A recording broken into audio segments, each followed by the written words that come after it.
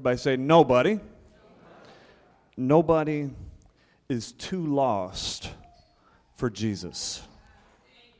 Nobody is too lost for Jesus. Let's pray and ask God's help for us this morning as we study His Word. Father, we thank You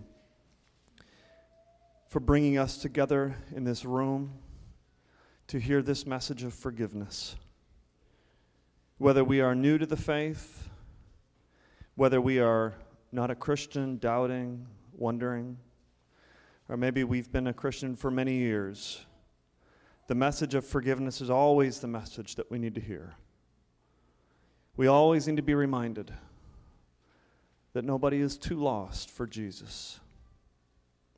It's in His name we pray. Amen. Quote, I have an odd question. Are you afraid or embarrassed or hesitant to meet God when you die and give an account of your sins to Him? I am terrified. That's a text message that my brother received from a friend of his. And I wonder how you might respond to that message if you were the one that received it.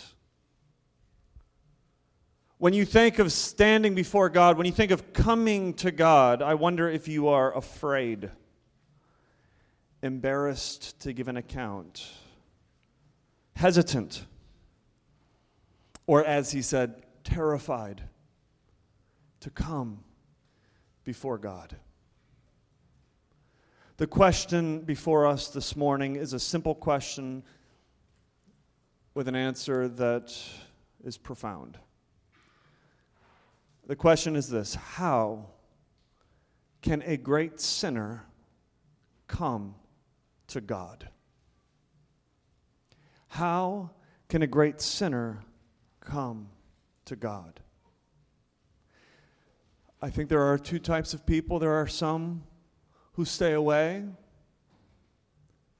There are others who fake it. Some stay away from God. Some hear of Christianity, religion, and they see it all as judgmentalism. God is only to them condemnation. And so they must stay away. Some of these folks, when you invite them to church, their response is, well, I need to get myself together first, and then I'll come. A great sinner as I cannot come to God, and so I'll stay away. The second kind of person would be the kind of person who just fakes it. They come.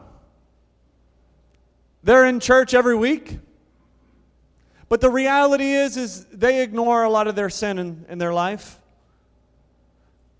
For some of them, what the Bible clearly calls sin, they say is not sin. That's how they get by. Others might know that they have sin and guilt before God, and they just fake it and act like they are the perfect little family, coming with little Stevie and he's ready to go. I'm the model Christian. Do you believe that a sinner ought to come to church? Do you believe that there is anybody too great of a sinner to keep them from being able to come to God? These questions are answered in this text as we see a great sinner come to Jesus. The world doesn't understand the radical forgiveness of God in Christ. The good news of Jesus is not that you have to get yourself together first. The good news of Jesus is not that you get to be perfect in this world. The good news of Jesus is that Jesus has the ability to forgive. Look at verse 48 in the text. He says to the woman, your sins are forgiven. Last week we saw the critical faith of the Pharisees. As Luke has been slowly walking through these ideas and contrasting pure faith from the Pharisaic, hypocritical faith so prevalent with the religious leaders of his day. The Pharisees were not just critical on each other, they were critical against God because they were critical about Jesus Christ himself. In their critical faith, these Pharisees cannot understand the pure joy of being in the forgiving presence of Jesus. Yet there's a woman who comes along and she gets it. She comes along and she understands something that the Pharisees don't get. In this text, we see the differences. The differences between a sinful woman and a self-righteous Pharisee. The sinner comes to Jesus and the Pharisee judges Jesus. The sinner is well aware of her sin and the Pharisee forgets basic hospitality. The sinner is forgiven by grace through faith, while others sitting around the table question Jesus' authority to do so. Before I get in and start preaching this text, let me just give you my main point. My main point is this. Since the greatness of your sin highlights God's great forgiveness, let us as sinners come to Jesus. So let's look at the text. How does a sinner come to Jesus? First, a sinner comes to Jesus in their sin. We come in our sin. Let me set the stage for you in this text. Jesus is invited to the Pharisees' house for dinner. Now, in these days, dinners weren't in the private dining room of the house, but they would be in a public courtyard, an area open to the street. And so it's common when you had a dinner party for other passerbyers to just walk in, and not only common, but it was welcome for people to kind of come, get near the dinner table, and hear the conversation that's being had. Now, at this dinner, a woman, in verse 37, described as a woman of the city, and we all know what Luke is getting at there. She's not known for godliness. She's not known for her propriety. She's not known for her great morals. She's referred to as a woman of the city. The second title Luke gives her is simply this: she's a sinner. She hears of Jesus and hears that he's at the Pharisee's house, and she comes to Jesus. Now, before we get into what happens, and we're going to get there, I want first to see the Pharisee's response to this. In verse 39, the Pharisee is thinking to himself, what's going on? The Pharisee is thinking to himself, Jesus must not be a prophet. Here's the Pharisee's simple logic.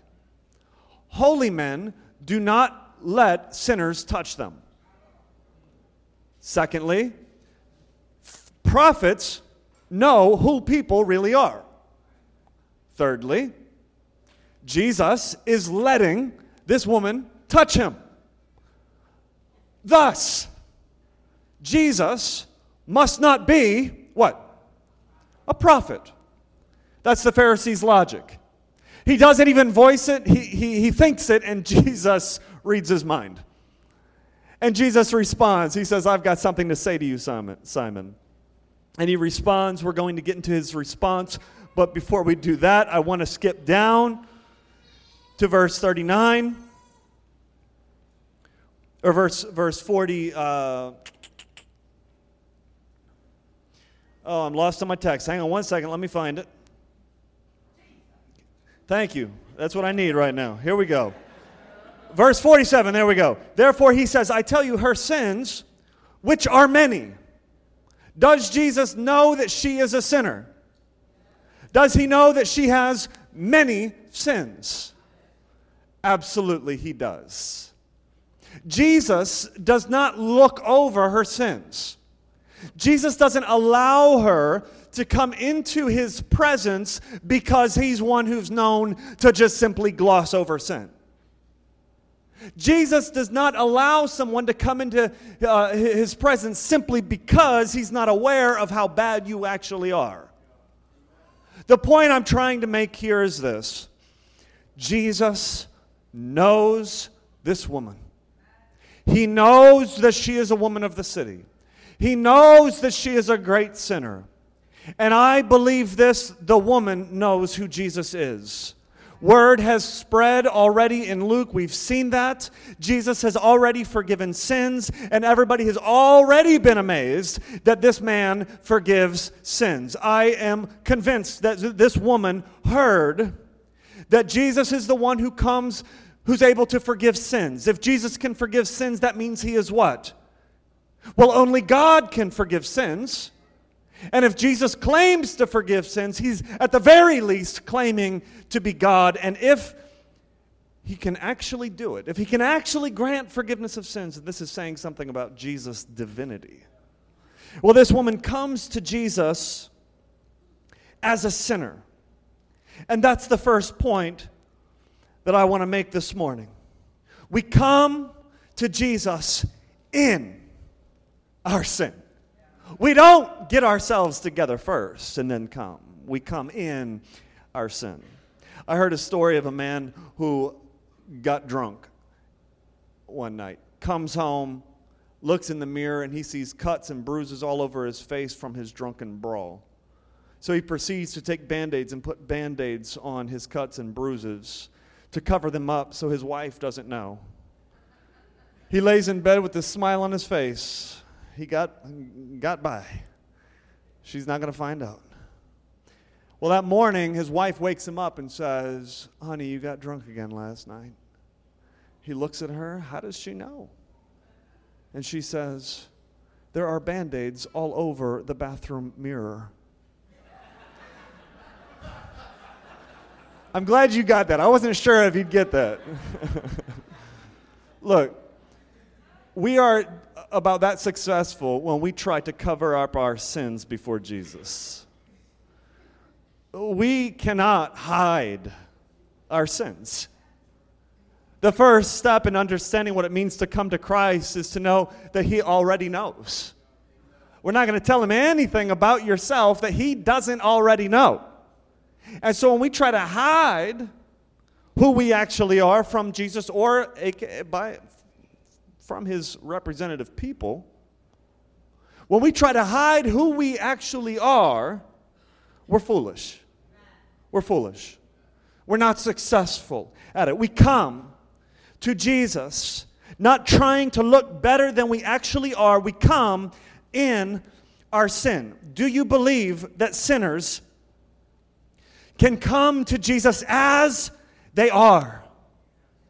Do you believe that there is someone who is too great of a sinner to come to Jesus?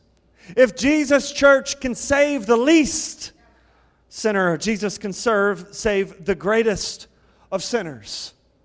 How many times have you sinned on a Sunday morning, maybe against another person or your spouse or your child, and you think to yourself, well, I guess I can't go to church now? You thought that you have to have it all together in order to come into the presence of Jesus. How many times has maybe a parent lost it with their children and think to themselves, well, I can't go stand by them and sing in church or go to Bible study. That would be hypocritical. Do we believe that we ought to be perfect in order to come to Jesus and receive the kindness of his grace and to worship him in spirit and in truth? No, we come to Jesus as sinners, as people who are broken.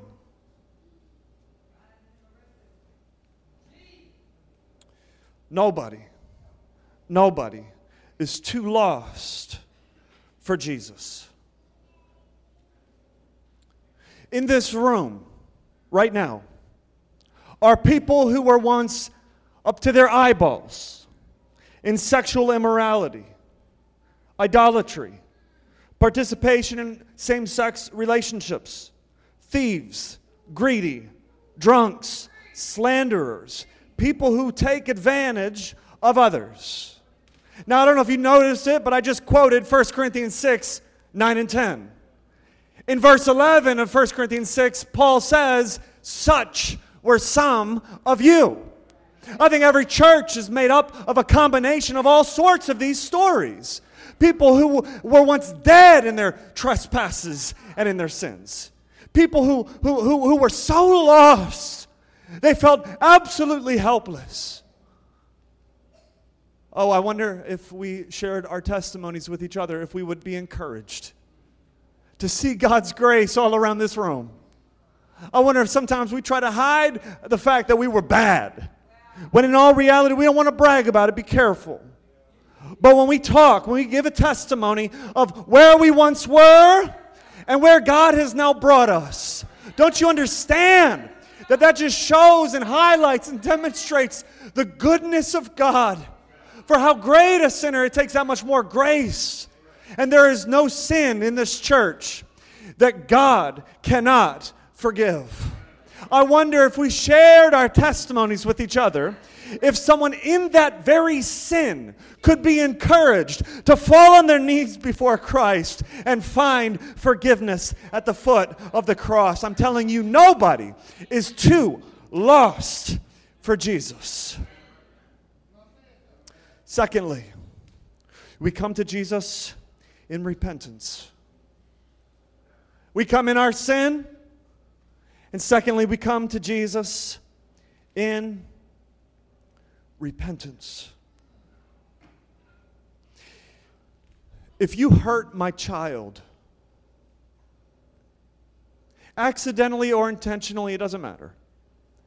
If you hurt my child, and I came to you and your response was, "What's the matter?" "Oh, you hurt my child." "Oh, yeah. Yo, my bad." I'm going to question whether or not you're sorry. I'm going to question. Like, you can't show me any emotion. You can't shed one tear for hurting my child. My bad. Oh, how sad is it that sometimes we don't even say my bad. There are people around in your life who don't know how to show any remorse. Listen, if we cannot show remorse to each other, how can we show remorse to God? Do you understand that while some people, some Christians, they're concerned about emotions. Don't be too emotional. Do you understand that emotions are intimately connected with saying, "I'm sorry"? Try telling me you're sorry for hurting my children without any tears. The woman comes in repentance, and what her repentance looks like is brokenness and uncontrolled emotions. This sinful woman, she comes to Jesus broken. She comes ready with this anointing oil. Now, women of her day would wear a vial of perfume around their neck. And this vial would be somewhat pear-shaped with a long neck itself. And when you're ready to use this perfume, you would break the neck and pour it out. Now, the ancient Jewish historians said that those vials made out of alabaster were of the best quality, which means this is perfume that she may have been carrying around for quite a while. This is some very expensive stuff. She comes to Jesus ready to anoint him with this oil. Now in verse 36, we see that Jesus is reclining at the table. Luke wants to point out his posture for a reason. In the ancient world, when you eat, you didn't sit at chairs like we do today, but rather you would lay on the ground, your weight supported by your left arm, and you would eat with your right hand. Now, if a visitor is coming in from the street, looking at this table where people are eating, she's positioned at what part of Jesus' body? She's positioned at his feet. Now, as she comes in, is it her initial intention to use the anointing oil on his head? Probably, because that's where you would typically place anointing oil. Is it possible that, or was it likely that she was coming in with the intention of washing his feet? The answer is not likely. It wouldn't have been her place. That was the job of the host. That was the job typically of the servant of the host. What we see happening as she comes in is this sinner is standing in the presence of Jesus, and she, as we say today, she loses it. Uncontrolled emotion. The sinner before Jesus is well aware of her sin and well aware of who Jesus is. The tears well up in her eyes in verse 38. A lump in her throat forms as she begins to weep. As she, the text says in verse 38, wets his feet with her tears and begins in this frantic moment to dry his feet with her hair. I stand amazed in the presence, the old hymn says, of Jesus the Nazarene, and wonder how he could love me, a sinner condemned, unclean. How marvelous, how wonderful.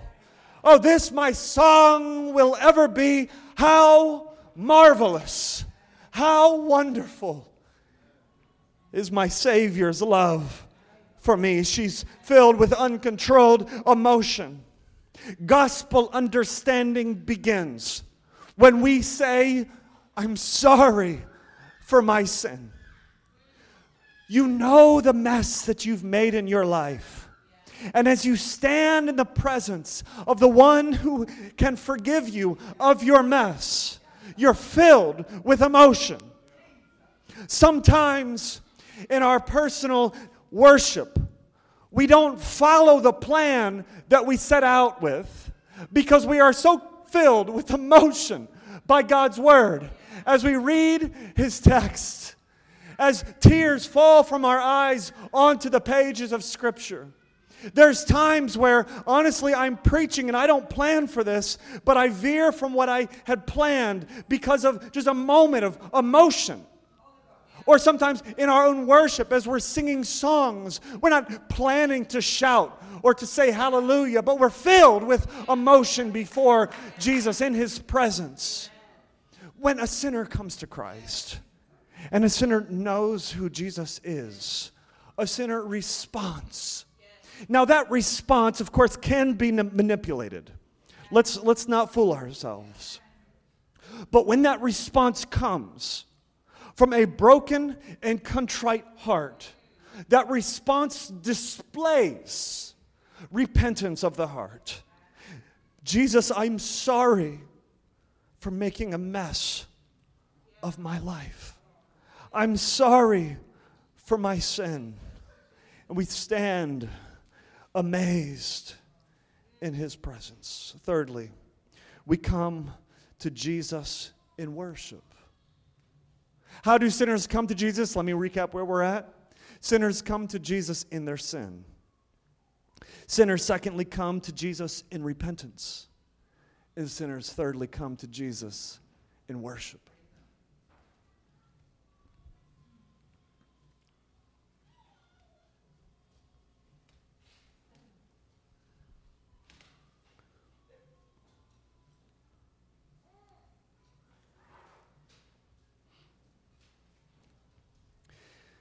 The Pharisee here in this text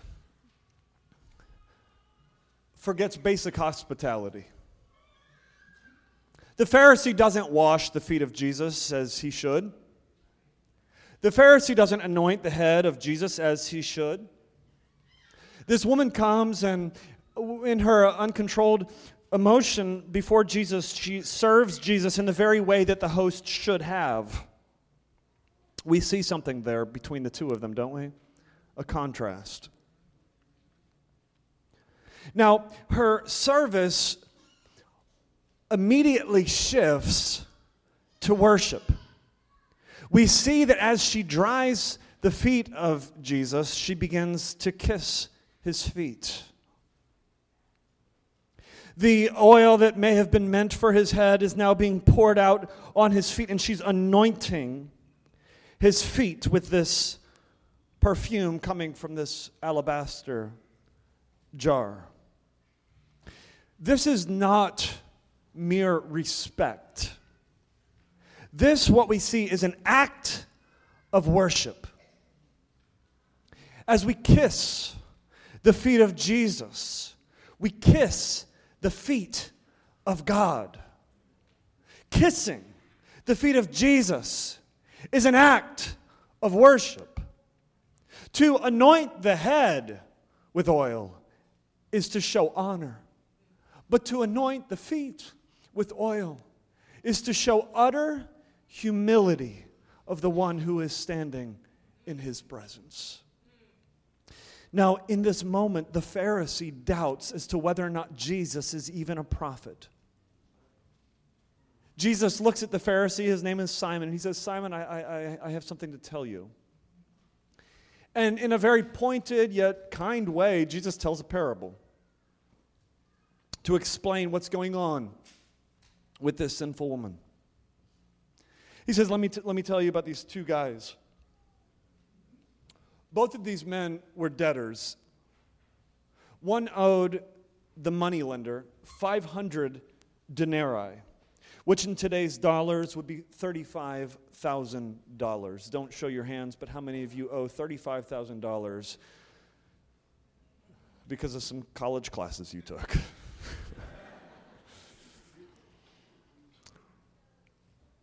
Another man owes 50 denarii. That comes to about $4,000 in today's currency. In verses 41 and 42, as he tells this parable, he explains that the moneylender forgives both of these debtors. $35,000 forgiven, $4,000 forgiven. And then he asks the question, which of these two debtors do you think loves the moneylender more? It's a simple question with a simple answer. Of course, the one who owed more would love more. The one who owed $35,000 would be so happy in the presence of this one who was able to forgive his debt. Listen, here is the pattern that we have. Number one, we come to Jesus. Number two, we repent of our sins. I wonder what you would say the third step is. Many people would say the third step is we change our actions. We get things together. We take a self-help course. We learn to improve our behavior. What I believe the third step is, and I see this here in this narrative, is that we simply worship. We worship. We worship. We worship. We don't simply get to work. We worship the one who is able to forgive our sins. Listen, the former gods that you used to worship do not satisfy, do they? There is no God out there, no idol out there that you once worshipped that actually satisfies. The idols of the community do not save. Worshipping celebrities simply leave you realizing how little you have. Worshipping sex leaves you unfulfilled. Worshipping money leaves you with constant anxiety. This invitation that we have as Christians to turn from our sin and now to worship Christ is an invitation, listen, to be freed from worshiping all of the things that do not satisfy. Even our command to worship is redemptive. We're freed from these things. And we can now worship one who truly satisfies. Oh, I believe that there was change coming to this woman's life. I don't believe she went back to the streets. But I want you to see how her change would have come about. Her change does not come from the Pharisees' condemnation. Her change does not come through a list of rules being given to her. Her change does not come through showing up in church and being preached at and being reminded of all the things that she has done wrong. How does her change come? The woman's change and our change is not a result of condemnation, but it's a result of grace. Our change comes as we change our worship. Let me explain what I mean by that. When we are busy kissing the feet of Jesus, we cannot be busy kissing the feet of any other idol in our life. When we are busy worshiping God in Christ, we don't have time to worship money, power, sex, drugs, you name it, like you used to. We change through changing that which we worship. It comes by grace. Here's what I mean by that. As we hear and understand the grace of God in Christ for the forgiveness of our sins, we are drawn to kiss the feet of Jesus, to anoint his feet with oil, aka we are drawn to worship and love Christ. And when we worship and love Christ, we have new allegiances. And we don't live according to the old allegiances we once clung to. We come as sinners. We come in repentance. We come in worship. And fourthly and lastly, we come to Jesus in faith. A sinner comes to Jesus in faith. If you go to the doctor, you are giving your medical condition to the doctor and trusting him with it. If you go to a lawyer, you're giving your case to a lawyer and trusting him to plead for you in a way that you can't. If you go to a banker, you're giving your banker your money and trusting he will invest it and not lose it. If you come to Jesus, you are giving Jesus your incredibly impossible case. You're giving Jesus your brokenness. You're giving Jesus your sin. You're giving Jesus your broke soul. And you're trusting Jesus to do something for you that you cannot do for yourself. Look at the text, verse 47. Jesus says, "Therefore I tell you, her sins, which are many, are forgiven. For she loved much. But he who is forgiven loves little." Let's pause right there for a second. Does Jesus say the Pharisee has less to forgive? Does Jesus say, oh, this woman loves me more because she actually had more sins than you, and so her forgiveness of all of those great sins caused her to love me more, but you just haven't sinned that much, and so that's why you don't love me as much? Well, that's not what he says at all. He doesn't even allude to the fact that the Pharisee is not a great sinner. What he says is the person who is forgiven much loves much. What he's saying is that the Pharisee has not really been forgiven. The reason, Simon, you don't understand what's going on The reason you don't understand our worship, the reason you don't understand these tears, the reason you don't understand these shouts is because you have not been forgiven of your sins, Simon.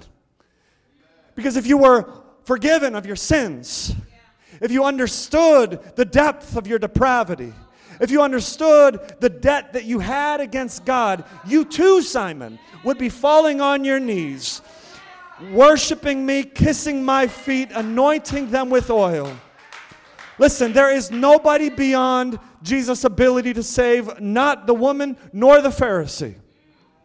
God in Christ can save the greatest of sinners. And that's what he says to the woman in verse 48, your sins are forgiven. I want you to look at verse 49 as we continue through this text, the response of the others sitting around the table. Let me read it to you. Then those who were at the table with him began to say among themselves, who is this who even forgives sins? Now, isn't it interesting that they are amazed by Jesus? Isn't it interesting that they might even be enamored by Jesus?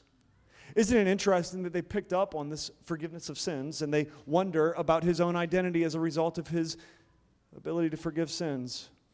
What I find it sad is that they do not ask Jesus for the forgiveness of their own sins. Because remember our first point, a sinner comes to Jesus in their sin. Family, if you don't come in your sin, you don't realize you need a Savior. How is it possible that Jesus can forgive sins? Listen, I don't understand exactly why God has done everything the way he has. I just know what he's revealed to us in his word. And what he's shown us in his word is that your sins condemn you before God, but Jesus is a great Savior. In his word, we see that our sins condemn us to death. However, in the Old Testament, we saw, and Montrell, by the way, is going through this in his new biblical theology class. Make sure you guys come to that, 9:30 every Sunday morning. What we see in the Old Testament is that God will accept a sacrifice for atonement for sin. Jesus then comes in the New Testament, not just as a great moral teacher, not just simply as one who's a performer of miracles, not just simply as one who declares you're forgiven, but he comes with the ability to forgive. And what I mean by that is he's providing a sacrifice for us that no lamb or goat could ever do. He's providing a sacrifice for you that no pastor could ever do. He's providing a sacrifice for you that your parent could not do for you. Jesus comes to provide the ultimate sacrifice for sins, and that is death on the cross. As he hangs on the cross, he dies for the woman of the city who was hopeless. As he hangs on the cross, he dies for the Pharisee who turns from his self-righteousness and trusts in him. As he dies on the cross, he dies for people like you and me. Takes our punishment in his own body on the tree, rises again 3 days later from the grave. And he calls us to turn from our sin, to repent, and to come to him in faith. Look at the last verse, verse 50. Jesus says to the woman, your faith has saved you. Go in peace. She came in brokenness. She came with all of this mess in her soul. She came with this twisted feeling in her gut. And Jesus says, you can now go in peace. Why? For by grace you've been saved through faith. It is not your own doing. It is the gift of God, not of works, lest any man should boast. For we are his workmanship, created in Christ Jesus for good works.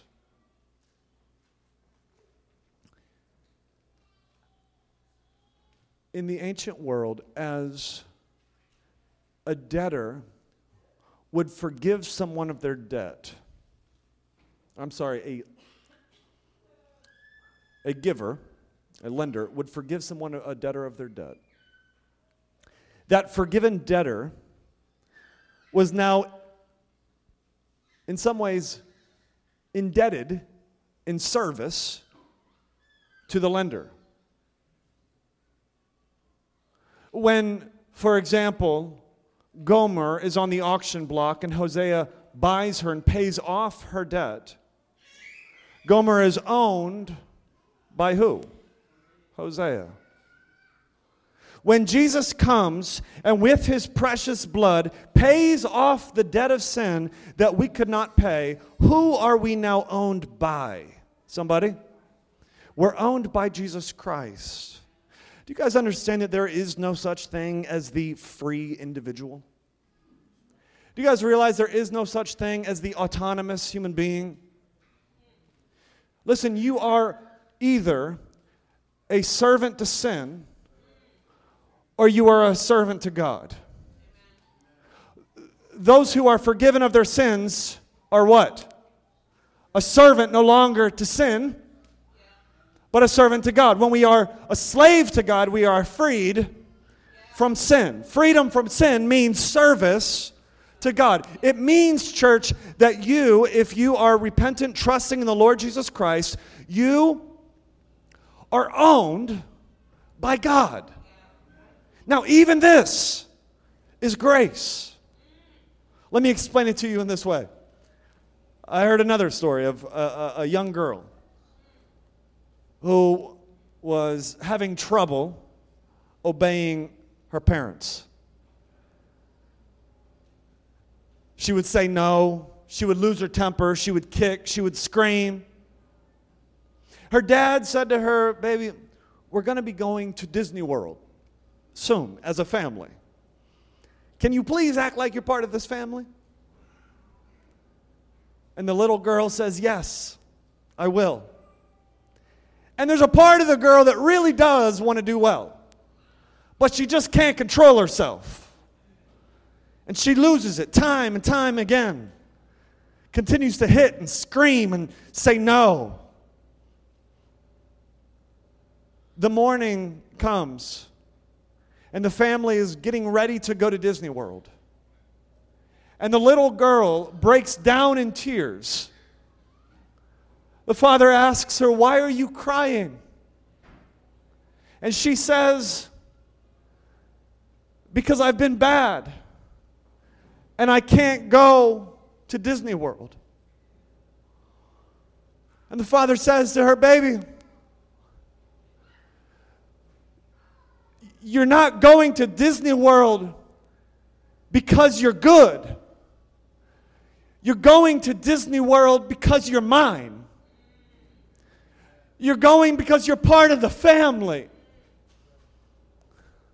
Listen, God says to us, your entry into the kingdom of heaven isn't because you were good. It's because you're mine. Does anybody understand the grace of God here? Does anybody understand the grace of being owned by a Father who says, "You are mine and I am yours, and I'm going to do everything that it takes to get you home"? That is grace. What permits this sinful woman into the presence of Jesus and his kingdom is the blood of Jesus Christ. What permits us into the presence of Jesus and his kingdom is our adoption as sons and daughters of this Most High God. What permits us into the presence of Jesus is our union with God in Christ. You're going to heaven, saints, not because you did so good, but because you are his. Oh, I wonder if someone thought you were too lost to be saved. Family, he knows your sin. He sees your repentance. He sees your faith. Oh, he's given that to you as his gift. Go in peace. go in peace. We can go in peace because there is nobody who is too lost for Jesus. We can go in peace because Jesus has said, your sins are forgiven. Worship Him. Find new allegiances in Him.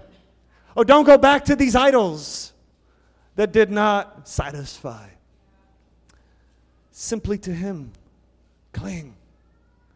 Break that jar of alabaster. Wash His feet with your tears. Kiss them. Anoint them with oil.